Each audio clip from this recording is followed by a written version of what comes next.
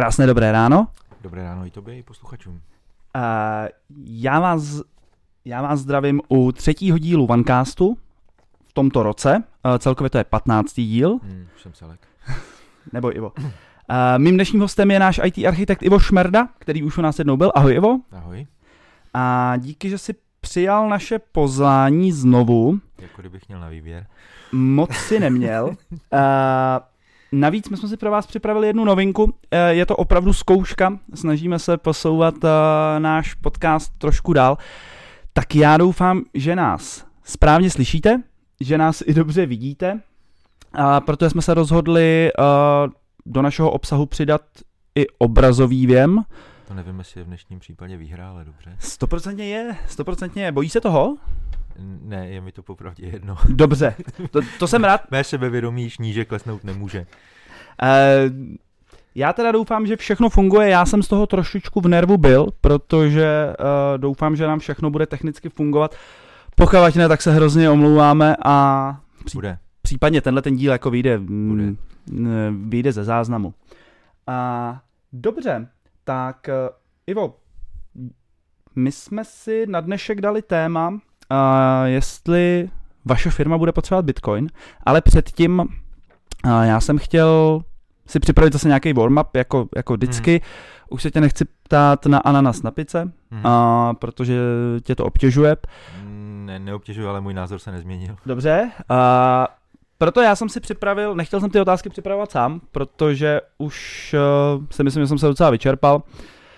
Tak jsem, jak je dneska dobrým zvykem, požádal o pomoc AI, aby mi něco připravila. Jako otázky pro mě z ChatGPT? Ano, přesně tak. Jako kritéria jsem tam zadal, a teď se nezlob, že jsi muž ve středním věku, máš rodinu, jsi trochu nerd a máš rád Lego. No. Teď už se těch otázek bojím. Jo, že jsi z Ostravy a že jsi IT architekt. Jo, takhle. No. Tak ta Ostrava to zlepší, no. Úplně nakonec, moc se na to těším. Jaké byly tvé největší IT katastrofy? Klidně můžeme přeskočit ty otázky, jo, když. Ale IT katastrofa, jenom krátce. No, když se nám podařilo s kolegou v bývalý práci udělat smyčku na síti v korporátní síti HPčku a vypli jsme na asi 7 hodin provoz IT v celé budově. To je slušný průšvih. Jaké jsou tvé nejoblíbenější IT hračky? Mezi mé oblíbené IT hračky patří... IT hračky, co jsou IT hračky? Nevím. Pojďme dál. Asi notebook. Jo. S tím se dá dělat spousta věcí. Jo. Jaký je tvůj největší IT úspěch? Tohle fakt vymyslela umělá inteligence. Fakt. Předpokládám, že když jsi rozsmyčkoval tu síť zase po těch 7 hodinách. Ne, tam už se to muselo řešit na korporátní úrovni. Jo. A v úplně jiný rovině. Můj největší IT úspěch? Asi v bývalý práci projekt, kdy jsme u jednoho zákazníka dělali nějaký migrace na síti a osobní poděkování od vlastně celého týmu implementátorů potom na nějakém večírku. Pěkný. Z se nezachovaly žádný dokumenty naštěstí. Zaplať pánbu. Večírek je vždycky off record. Přesně tak. Jaké jsou tvé nejoblíbenější IT knihy? IT knihy? Takový ty, co mají žluto-zelený přebal a většinou je tam napsaný něco for dummies. Já myslím, že to budou křížovky. Ty nejsou moc IT většinou. Můžou být. No, asi jo, ale to už chce hodně specialistů. Jaký je tvůj nejoblíbenější IT film? Dodávám lomeno seriál. No, IT Crowd. Čekal jsem. Co bys doporučil lidem, kteří chtějí být IT architekti a zároveň se chtějí bavit? Nijak jsem to neupravoval. To jsou ale hodně dobrý otázky možná na druhou stranu, musím říct. No, aby byli schopni oddělit práci od soukromého života. To je pravda, protože to se možná těm jako zapáleným nerdům moc nedaří, viď? Na druhou stranu ve chvíli, když jsi zapálený nerd, tak vlastně tě to baví pořád, jo? Jasně, takže chodíš do práce. Vlastně nechodíš do práce. Ano, přesně tak. Jaké jsou tvé oblíbené Lego stavebnice? Všechno, co má kola. Dobře.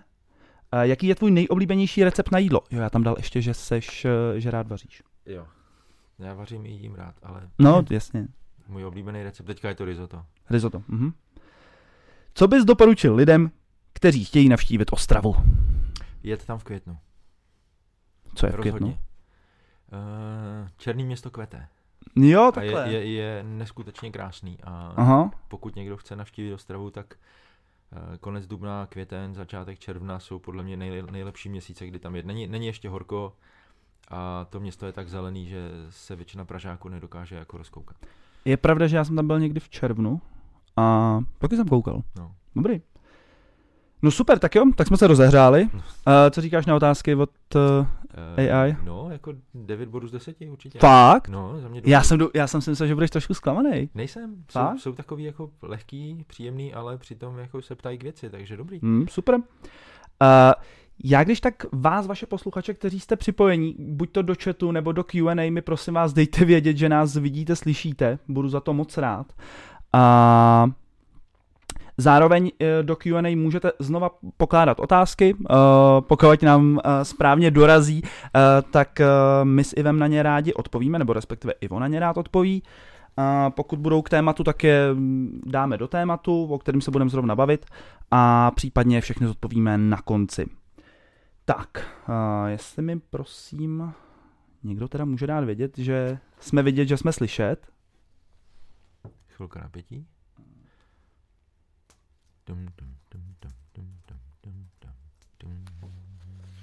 Tak, já jsem vás zkusil vyzvat v chatu, tak prosím, zkuste mi odpovědět. My začneme trošku z ostra, protože se máme bavit o kryptoměnách. Takže Ivo, otázka na začátek. Bude naše firma potřebovat kryptoměny? Já doufám, že ne. Doufáš, že ne. Fajn, to jsem čekal, že řekneš. Pojďme, když tak vrátíme se k tomu, co ty a kryptoměny? Jaký k nim máš vztah? Máš nějaký? Takový ambivalentní. Mně se ta myšlenka hrozně líbí. Mně se líbí ten matematický model, který zatím stojí. Mně se líbí vlastně ta idea toho mít nějakou měnu nezávislou na establishmentu. Na druhou stranu, tak jak je třeba aktuálně implementovaný bitcoin na blockchainu a podobný, tak tam jako začínám vnímat problémy s tím, že je to nereálně provozovatelný. Jo. Jsou tam prostě s tím spojené věci, které na jedné straně ta myšlenka toho bitcoinu jako svobodné měny, kterou vlastně stát nemůže nějakým způsobem výrazně limitovat, nemůže jí prostě vzniknout neomezené množství a podobně, furt nám nikdo neodpovídá, že? A vlastně, že je to nějakým způsobem definovaný od začátku, kolik těch mincí bude a vlastně nelze ji nějakým zásadním způsobem devalvovat, tak se mi na tom líbí z ekonomického pohledu. Z druhé strany taková zajímavost. Blockchain, teda bitcoin obecně, aktuálně zpracování transakcí a těžba, tak má větší spotřebu elektřiny celosvětově než celý Irsko. Než celý Irsko. Našel jsem to teďka nedávno jako jakou zajímavost, že jsem se na ten podcast trošku připravoval a tohle to mě jako trochu vystřelilo z bod. No. Jo, není vedle toho samozřejmě vidět, kolik energie spotřebuje Visa nebo Mastercard na transakční processing na kartách, ale myslím si, že zrovna u toho Bitcoinu je to jako extrémní hodnota. A to se bavíme o tom, že to vlastně není až tak často používaný jako platidlo, že těch transakcí je jednotky milionů. Někde jsem teďka četl snad 11 milionů v loňském roce transakcí Bitcoinu a tím to jako haslo. Což na to, jak vlastně výpočetní výkon k tomu potřebuješ a kolik energie se k tomu nějakým způsobem musí připočítat, tak ve chvíli, kdyby se to z toho stalo vlastně globální platidlo nebo v nějakém rozsahu se to rozšířilo, tak si myslím, že by to byla energetická katastrofa. No, respektive ona by to nemusela být energetická katastrofa, jenom ten problém toho praktického použití by znamenal, že než se ti spočítá to, že jsi někomu zaplatil a on by zjistil, že se mu to zaplatilo, tak by to mohlo klidně trvat i týden. Standardně. A je nebo tím důvodem je ten blockchain. Tím důvodem je ten blockchain, to, že se vlastně natahuje délka toho řetězce, do kterého se zapisuje. Že třeba u Bitcoinu je hrozně zajímavá věc, že ty se můžeš každému podívat do peněženky, úplně do všech peněženek na světě, které existují, ale nevíš, čí je nikdy. Jasně. Je to prostě přesně obrácený, jakože ty se můžeš podívat na člověka, ale nikdy nezjistíš, co máš v peněžence, tady se můžeš podívat do peněženky, protože v tom blockchainu je to prostě zapsaný všechno. Ale vlastně nevíš, komu patří. Jo. Zajímavý. To je jako zajímavý paradox toho Bitcoinu. No a s tou spotřebou a s těma energetickýma nárokama je to prostě bohužel pravda, která si myslím, že do budoucna bude tyhle technologie velmi handicapovat. Mm-hmm. A bude to podle mě z primárních důvodů, proč se nerozšíří jako standardní platidlo. Myslíš, že to tak nebude? Myslím si, že to tak nebude. Mm-hmm. Dobře. Jo. A důvod? No to je přesně to, že jako ve chvíli, kdyby se to rozprostřelo víc, tak to, než ta síť zpracuje nějakou transakci, tak bude trvat týden, že jo? A ty jako obchodník nechceš tedy čekat týden, nebo jako kdokoliv. Myslíš si, že nebude možný jako najít nějakou cestu, jak to zkrátit? No, myslím si, že ne. Mm-hmm. Na tom je právě postavený ten blockchain, ta technologie, která, jako ty ho nemůžeš někde uříznout a říct, to chápu, tohle už neplatí, jasně, no. Čili délka toho řetězce narůstá. Ono i vlastně tím, jak zpracováváš ty transakce, tak vlastně tam dochází k těžbě té kryptoměny. Ano. A ta se zpomaluje. Jo. A ta se zpomaluje klasickou nějakou křivkou limitně se blížící nule. V současné době vytěžených 80% bitcoinů. Zbývá nám 20%. Ale poslední bitcoin se ví, nebo je jako odhadovaný, že se vytěží v roce 2140. Tak máme ještě do času. No, ale už tam zbývá jenom těch 20%, že jo? No, jasně. Jo. Dobře. No a co ty a bitcoin máš, nebo bitcoin, kryptoměny, obchodoval jsi s nima nějak, investoval jsi do nich? Tohle mě úplně minulo. Já jsem v tomhle musím říct konzerva. Dobře. V pořádku. No a jaký očekáváš vývoj toho bitcoinu? Už jsi říkal, jako, že jako mezinárodní platidlo to asi nebude? Já si myslím, že to zůstane v té rovině, v které je to pro mnoho lidí současně. Je to investiční asset, který se nějakým způsobem chová, který má nějaký vlivy, co se týče použitelnosti, ať už se bavíme o nějakém podsvětí, nebo se bavíme o reálném použití. Dokonce snad jsou na světě 1 nebo 2 státy, kde Bitcoin je jako jedna z oficiálních akceptovaných měn. Myslím si, že Ekvádor nebo nějaká taková země to je. A hlavně jako spousta zemí už do něj investuje jakože nějaký hmotný rezervy. Ale jsou to většinou africké země, rozvojové země a podobně. Není to žádná z těch jako větších stabilnějších. Čína nenakoupila žádný kryptoměny? Já si teď nejsem jistý. Já taky ne. Pojďme od toho. Ale jako za mě je tohle jeden z důvodů, proč si myslím, že ten Bitcoin zůstane jako investiční asset víc než jako reálné platidlo. Dobře.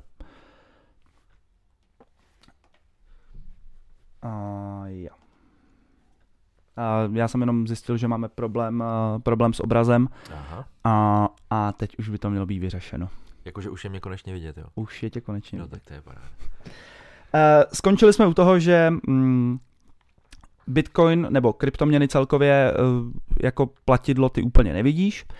Zmínil si, že vlastně ty roviny jsou dvě, buď toho používají běžní lidi na nějaký placení, kterýho je vlastně málo, těch možností je minimum, a zmínil si i podsvětí. Ano. Jak si, nebo pojďme od začátku, jak to podsvětí ten Bitcoin anebo kryptoměny celkově vnímá a jak je používá? No je to ideální nástroj, je to vlastně pro ně věc, která jim vyřešila velmi mnoho problémů, který měli v minulosti. No vlastně ten jediný, který s tím měli, ne? No, ano, ale je to o tom, jak legalizovat peníze, který dostaneš jako já nevím, výnos z trestné činnosti, jako výkupný, jako cokoliv.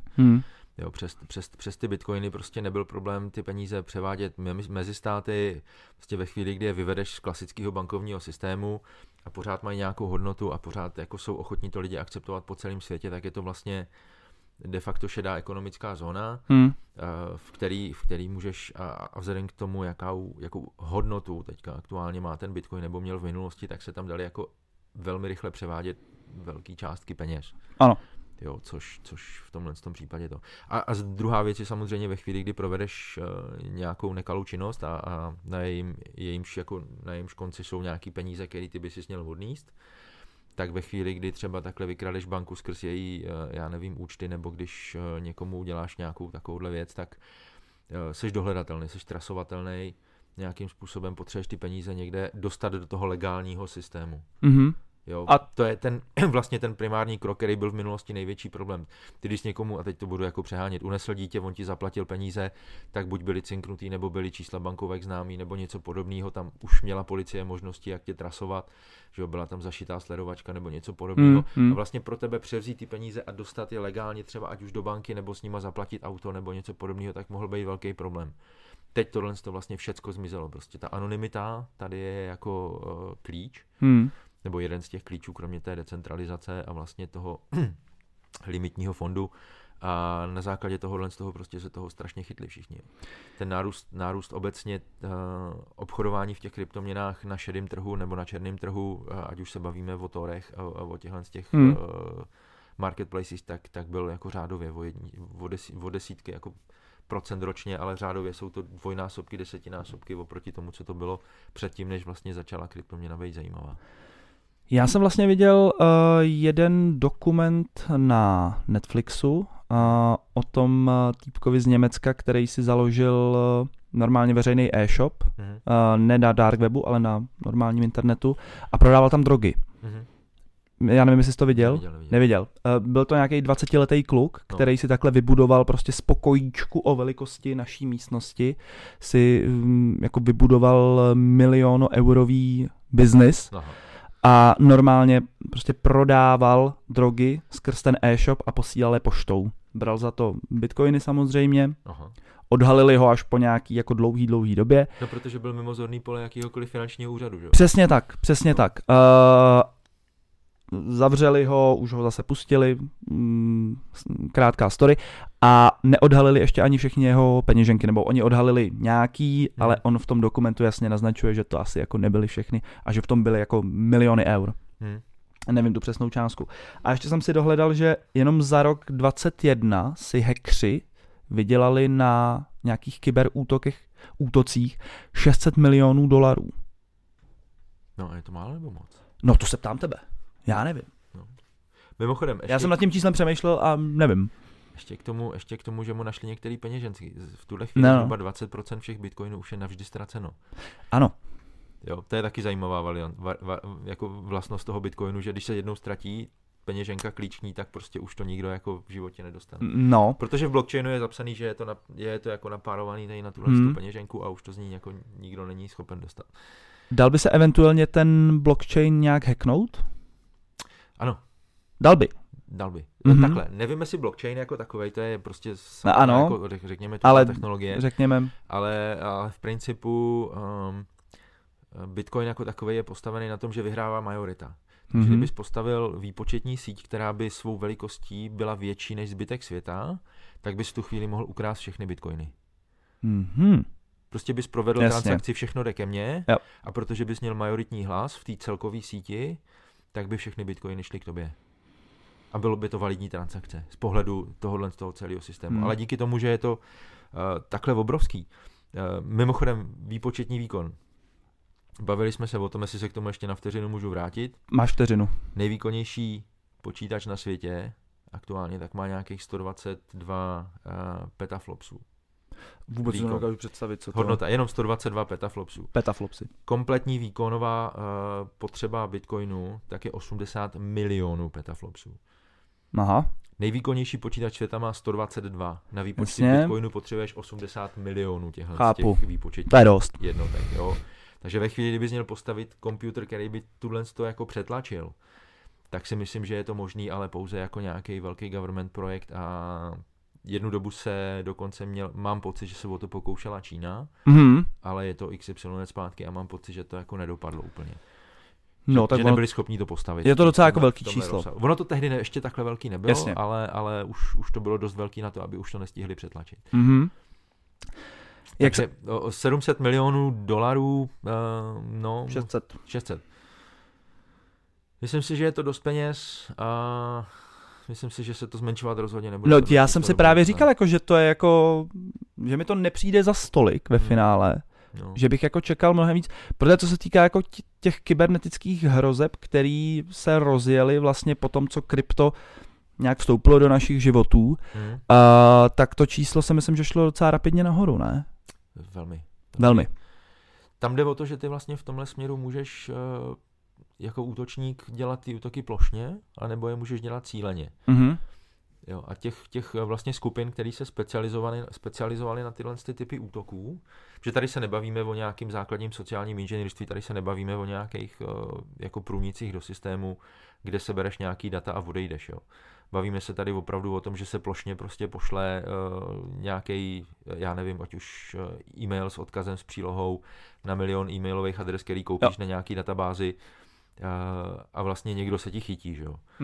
A je to vždycky statistická pravděpodobnost. Když to pošleš na 10 lidí, tak je možný, že se nechytne nikdo. Když to pošleš na milion lidí, tak se ti tam prostě chytne 5 lidí. Ta statistika asi jako funguje, takže... A bohužel brutálně funguje v tomhle případě. No, jasně. Jo, takže pak jeden z těch útoků je jako rozeslat to prostě na všechny možné databáze uživatelů, který mám. A pak se mi něco chytí a pak vlastně pokračuju vlastně s tou rybou na tom háčku, kterou už jsem si takhle nějakým způsobem jako zachytil. Primárně cíle v tomhle vlastně, proto jsou některé ty databáze uživatelů, které se prodávají na internetu, tak jsou segmentovaný.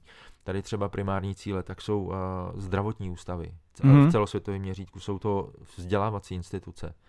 Příliš mnoho uživatelů, minimální nějaké oprávnění, potřeba k tomu, aby ses do toho dostal. Sofistikovaným cílem jsou finanční a pojišťovací instituce. Tam se dělají jako jiný typy útoků, ale jsou taky jeden z hlavních cílů. A poslední jsou vládní organizace, které v mnoha případech prostě na to nemají prachy. Takže jejich jako úroveň obrany je výrazně slabší. To asi dává smysl. A ku podivu, ale jeden z hlavních vektorů průniku v průmyslu tak je skrz dodavatele. Jak to myslíš? Ty můžeš mít velkou firmu, výrobní firmu, která má prostě subsystém dodavatelů malej. Ano. A to většinou už můžou být menší firmy, které mají to IT výrazně zjednodušený. A ta velká firma může mít perfektně nastavený všechny pravidla uživatele a podobně, ale většinou ty systémy jsou navzájem nějakým způsobem propojený. Ať už si vidějí do účetnictví, nebo si vidějí do skladových zásob a podobně. Jsou tam prostě už protokoly, které mají povolený průchody skrz buď firewally, nebo skrz ty linky. Nějaký příklad třeba, abych si to představil, jsou to třeba nějaký jako dodavatele nějakých e-shopů třeba, který tam... Klidně výrobní závody. Výrobní závody, OK. Můžou být assembly linky, můžou být cokoliv.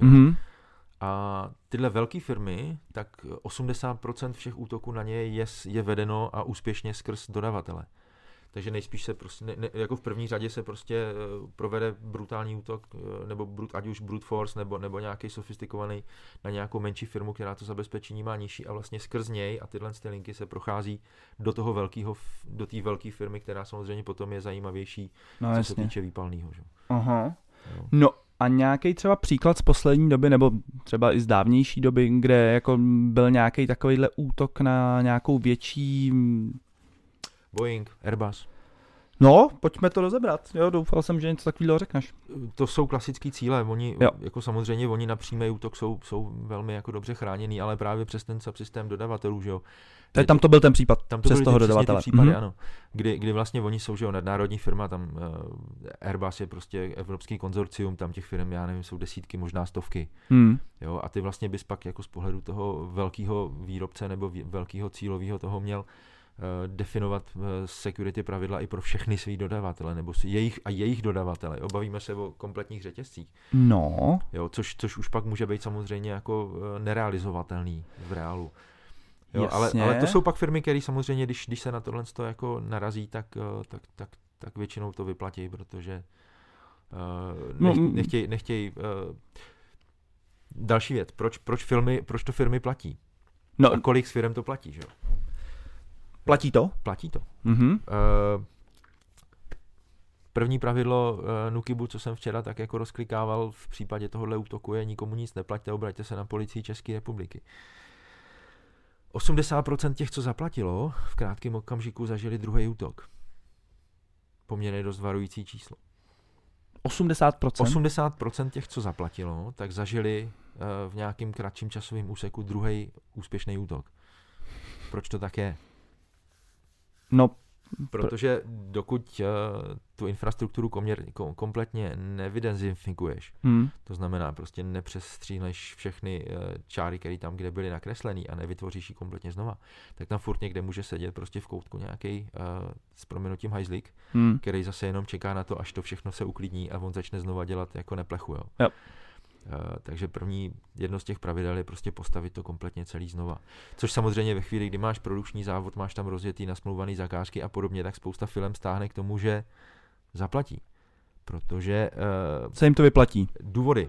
Z prvního. Hlavní důvod, vyhnout se ztrátě výnosů. Ano. Protože je to o penězích. No jasně.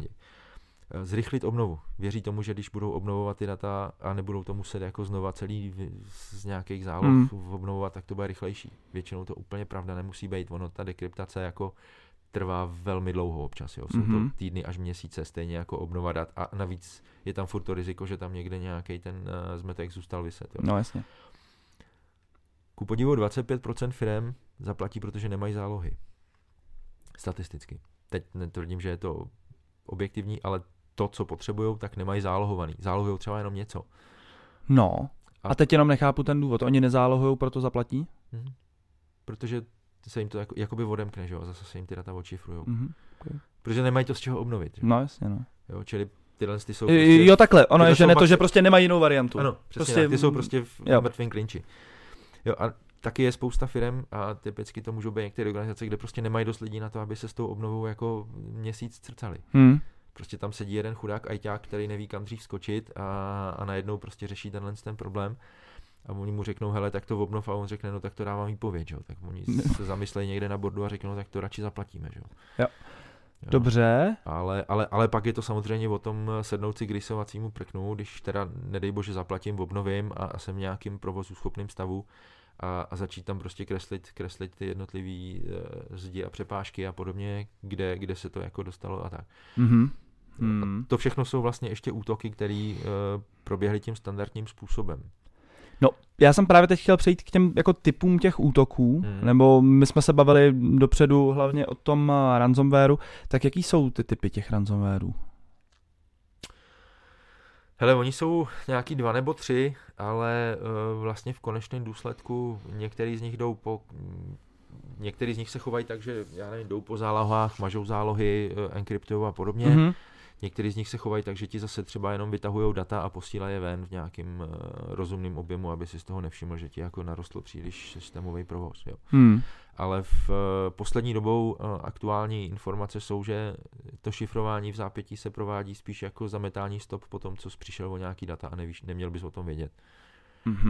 Jo, že už to není jako samotný cíl ti zašifrovat zálohy a nedat tě, ale pro ty firmy někdy, nebo pro ty útočníky může být někdy výhodnější ukrást ty data, pak po sobě zamít stopy a do budoucna v případě potřeby ještě znova to využít ty data k tomu, aby tě jako ještě po druhých zkusili jako natáhnout, jo. No. Jo, takže tam je možnost, že prostě spousta průniků, který někde nějaký data jako líkly a ať už jsou to hesla uživatelů, ať už jsou to prostě přístupový data, ať už jsou to nějaký obchodní tajemství a podobně, který prostě v tomhle tom jako zmizeli směrem ven, nemusí se o tom úplně vědět, nebo může se vědět, ale až ex post, ve chvíli, kdy se dělá prostě nějaká forenzní analýza toho útoku. A v tomhle případě prostě to bylo určené jenom na zametání stop.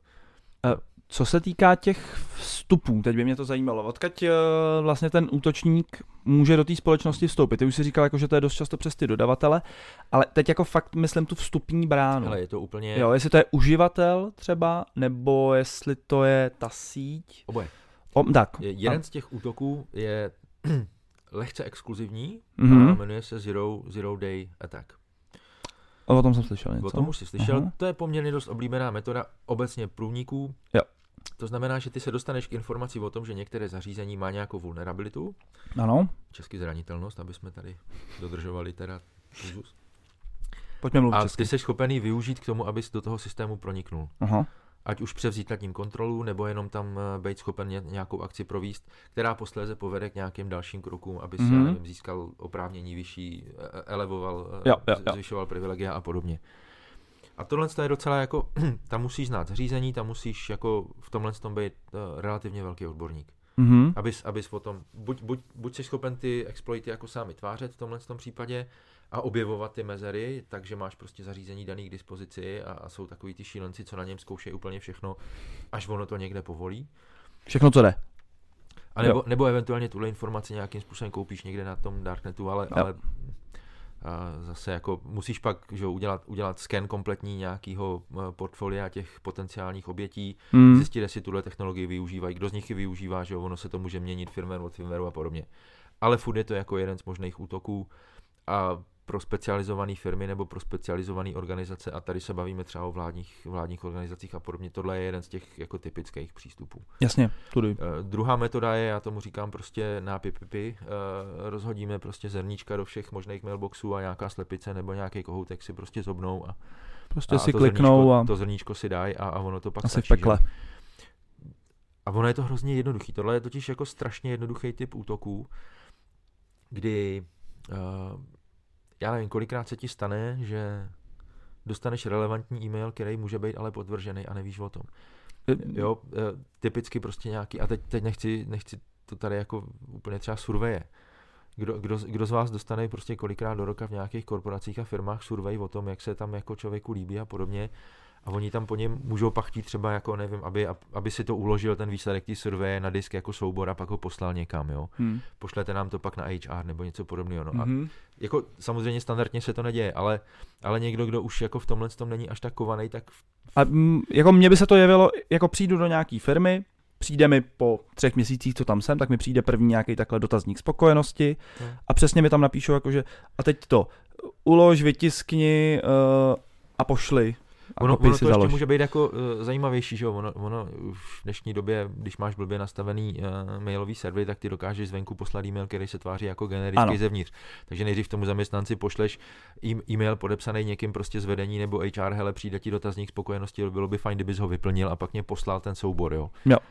A v tu chvíli máš prostě pocit legitimity, je to prostě nějaký tlak na tebe vyvinutý už a seš spíš jako ochotnej k té součinnosti. No, a teď se hodně často děje, že se zamění jako nějaká část e-mailové adresy. Jo, že se tam změní jako jedno písmenko a nebo místo přípony .com se změní na CZ, ty si to neohlídáš a proč všechno na světě. No, a nebo potom ještě se dělají takzvaný spírový ataky, což vlastně je z anglického slova oštěp nebo bodák, kdy vlastně ty cíleně útočíš na jednu konkrétní většinou vysoce postavenou osobu v té dané firmě a snažíš se získat její credentials nějakým způsobem. Jasně.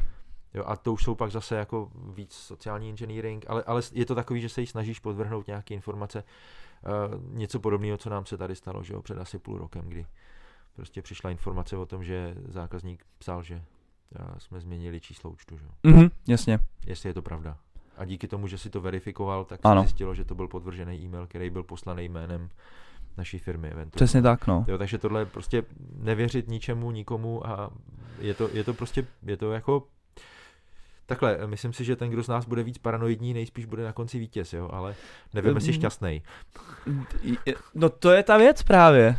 Jako my pozitivně smýšlející lidi budeme mít v tomhle docela problém. Ne, tak jako je potřeba jako nebejt bláznivý sluníčkář a jako nějak jako kriticky uvažovat. Spíš tu firmu mít jako nastavenou a ochráněnou tak, aby se tohle velmi, velmi jako minimalizovalo. Dobře, tak jak se proti tomu chránit a tím pádem ušetřit peníze za bitcoiny?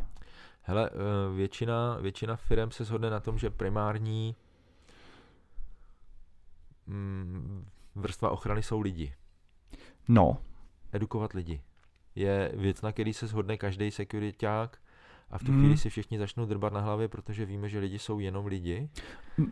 Ale většina těch... A hlavně jich tam máš třeba jako 1000 a jako 950 jich může být fakt jako super bdělejch, ale prostě z těch 50 se třeba jako 2 najdou. No, absolutně, no. Jo, takže stačí edukovat lidi, aby prostě neklikli. Ono to není jenom o tom kliknutí, že jo? Ty tam občas musíš ještě udělat nějaký další akce, ono se to v těch médiích strašně zjednodušuje. No, jasně. Jo, ale ve chvíli, kdy ti ukradnou peníze z účtu, tak to znamená, že jsi tam musel udělat jako 10 dalších činností, které navazovaly na to, že jsi na něco kliknul nebo na něco se podíval. Jo, málo kdy je to tak, že se ti tam na pozadí něco, ale i tohle to jde, jo. Další věc je nastavit ve firmě nějaký pravidlo toho, jak se posílají linky, nebo jakým způsobem ten zákazník se může dostat, ten uživatel se může dostat na nějaký stránky interní, když přijdou e-mailem a podobně. Jo. Takže to je jako, co se týká toho poštovního serveru. Tak.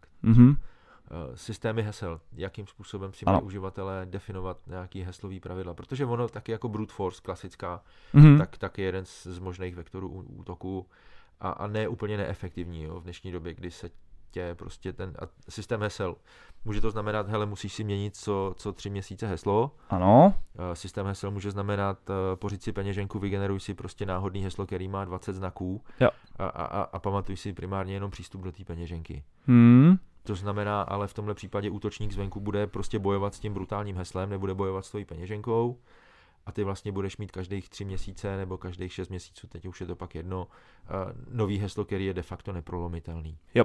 Jo, ve chvíli, kdy těm zaměstnancům řekneš, co 3 měsíce si musíte změnit heslo, tak se ti tam brzy začne objevovat jako leden 2023, raz, dva, tři vykřičník. Jo, a viděl jsem hezký podcast s člověkem, který se živí jako etický hacker a on říkal, to jsou přesně algoritmy, na základě kterých já vytvářím vlastně template toho, jak má ten brute force to heslo zkoušet.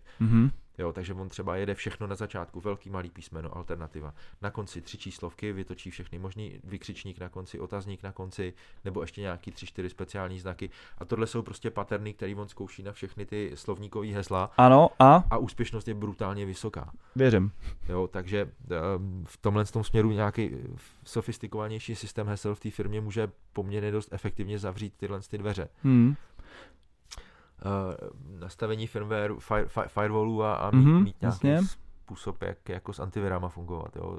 Jsou to za mě jako extrémní zpomalovače těch systémů v mnoha případech, ale pro určitý typ uživatelů si myslím, že by to měla být jako must have. Jo.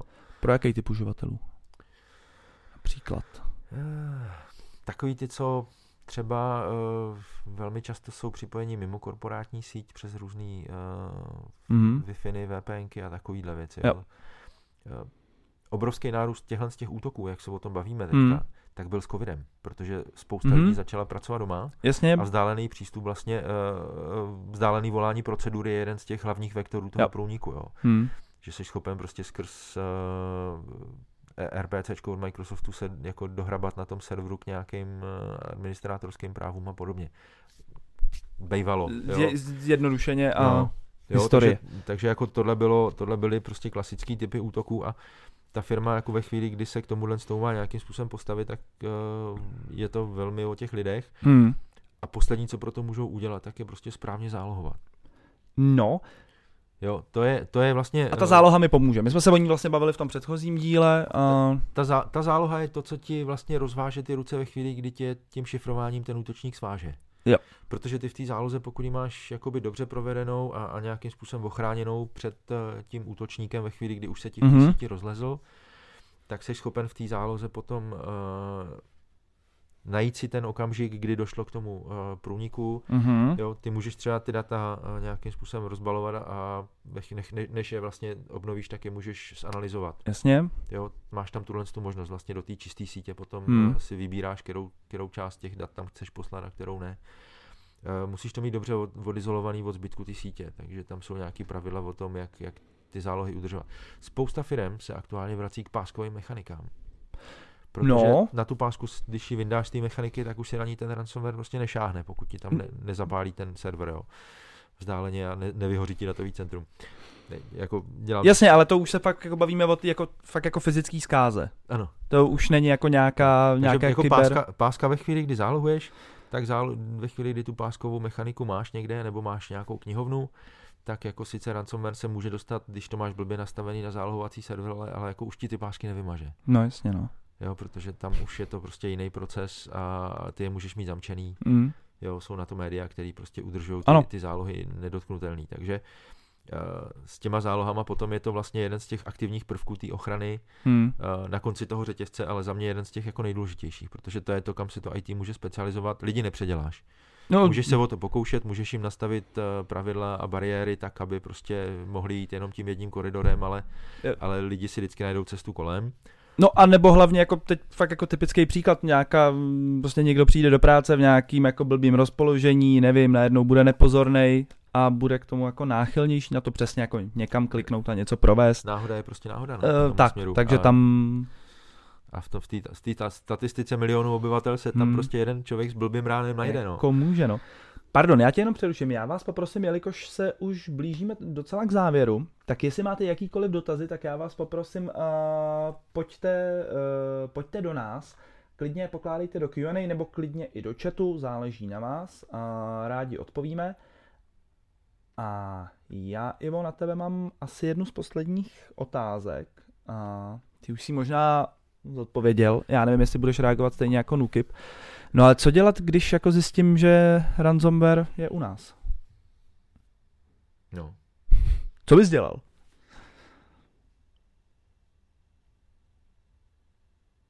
Všechno bych vypnul. A začal bych to všechno znova reimidžovat. Z zlatých záloh, nebo ze zlatých imidžů, o kterých vím, že jsou v takzvaném vanilla stavu. Vanilla stav je jako čistý stav. Úplně, bez jakýchkoliv dodatků, a pak vlastně na tom začal budovat nějakou bezpečnost, než bych ty věci připojoval do té sítě. Že? Aha. Oni jsou na tohle procedury. Ten vlastně primární dokument, který by ty firmy měly mít pro takovouhle situaci, je plán obnovy. Mhm. Protože ve chvíli, kdy jsi v tomhle stavu, tak vlastně je to jako když jsi v baráku a máš tam zloděje. A nevíš, kde je. Jo. A nevíš, že si tam čeká s kudlou, nebo s pistolí, anebo jenom si přišel jako něco sežrat z ledničky. Jo, a teďka jako co uděláš v tu chvíli? Zůstaneš v tom baráku, nebo půjdeš ven z toho baráku? Zavoláš policajty a zůstaneš v baráku, nebo zavoláš policajty a půjdeš ven z baráku?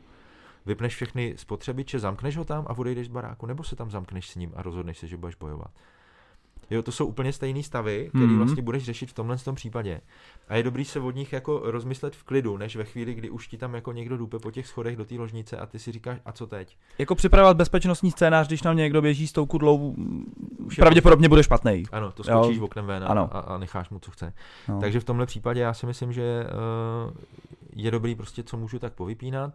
Hold je tam, bude už jsem v průseru. Jasně. Tam už je to jedno, jestli to nechám běžet nebo to vypnu, už je to vlastně vypnutý, jenom já jsem to ještě fyzicky nevypnul, že? No a pak je to o tom prostě to všecko rozpojit a začít to budovat nějakým způsobem znova, že jo? Každý prvek samostatně, nechat ho projít detoxikací, flashem firmwareu a podobné věci z nějakých zálohovaných základních pracovních stanic a podobně, že jo? Musí mít priority, kdo první, kdo druhý, jaký provoz potřebuji rozjet jako první, druhý a tak. No. V tomhle směru potom jsou moc fajn data, které jsou třeba v cloudu. Přístupný jako de facto okamžitě. Jasně, že to je okamžitě dostupná záloha. Tak. No a když už teda nevím co, tak pak je ještě možnost se obrátit na firmy, které třeba s tou obnovou pak budou umět jako nějakým způsobem pomoct. Jo? Ve chvíli, kdy jsem v tom a nemám ten plán obnovy, tak tady může být někdo, kdo ti řekne, hele, začněte, já nevím. Jo.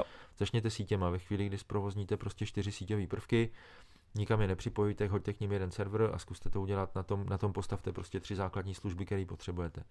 Pak prostě reimidžujte z tohohle serveru všechny počítače, pak ten server vezměte a vyhoďte ho a zase postavte tam novej znova. Jo, protože abys prostě eliminoval některé kroky a pak vlastně na základě tohohle postupně buduješ celou tu strukturu. To trvá většinou tak měsíc, než se to obnoví. Měsíc, kdy se je jako dlouhá doba. Je to obrovský downtime. No. On o moc víc jako zkrátit nejde ve chvíli, kdy už to proběhlo a je to špatný. Takže jako závěrem, co bychom mohli tak jako si z toho vzít, tak... Buďte bdělí a zálohujte. Nějaké takovéhle heslo jste slyšet? Ano, přesně takovouhle nějakou zkratku, která vlastně všechno vyřeší. Za mě jo, protože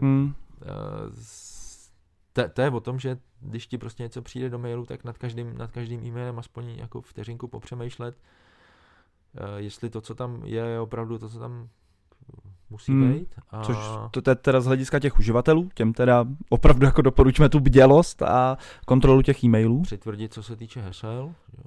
Jasně. Jako relativně snadno implementovatelná věc, udělat dvoufaktorové ověřování klasicky. Že? Mimochodem teď Microsoft přichází a pomalu implementuje vlastně ten život uživatele bez hesla, že si nebudeme muset pamatovat vůbec nic. Slyšel jsi o tom? Prostě tě to pozná na základě tvýho chování? Nebo chůze? Ne, tak jsou tam samozřejmě nějaký prvky, ale o těch třeba příště. No, to asi ne se mnou, ale... Ne, to tě vynechám. To si vem asi někoho, kdo je na tohle větší odborník. No. A potom prostě znát svoji síť a vědět, kde jsou její slabé a silné stránky a vylepšovat to. No. Ale je to o tom, že každý ajťák dneska v každé menší firmě se de facto musí stát na druhý úvazek sekuriťákem. Yep. Nebo si říct o pomoc. Chápu. I takovýhle. No. příklady z praxe známe. Přesně tak. Dobře, tak jo. Z publika vidím, že nejsou žádný dotazy, to znamená... Buď se nikdo na nic nechce zeptat, nebo jsme tam... nebo jsme vysílali do krabičky. Ne, do krabičky jsme nevysílali, bylo pár odezev, za který vám děkuju, že jsme slyšet, že nejsme vidět. Suma sumárum a já vám moc děkuju, že jste to s náma vydrželi. Tohleto naše úvodní obrazozvukový vysílání, který doufám, že ještě vylepšíme pro příště a obraz bude vidět po celou dobu našeho vysílání. Jsou tady nějaké věci, které budeme dál vylepšovat, takže moc krát děkuju, že jste se připojili. Děkuju i vám, který nás posloucháte ze záznamu na našich podcastových aplikacích nebo na našem webu. Já vám moc krát děkuju a za necelý měsíc se uslyšíme příště. Ivo, hlavně díky moc tobě, že jsi dorazil. Díky. Rádo se stalo, bylo to příjemné. Tak jo, mějte krásný zbytek dne a nashledanou. Nashledanou.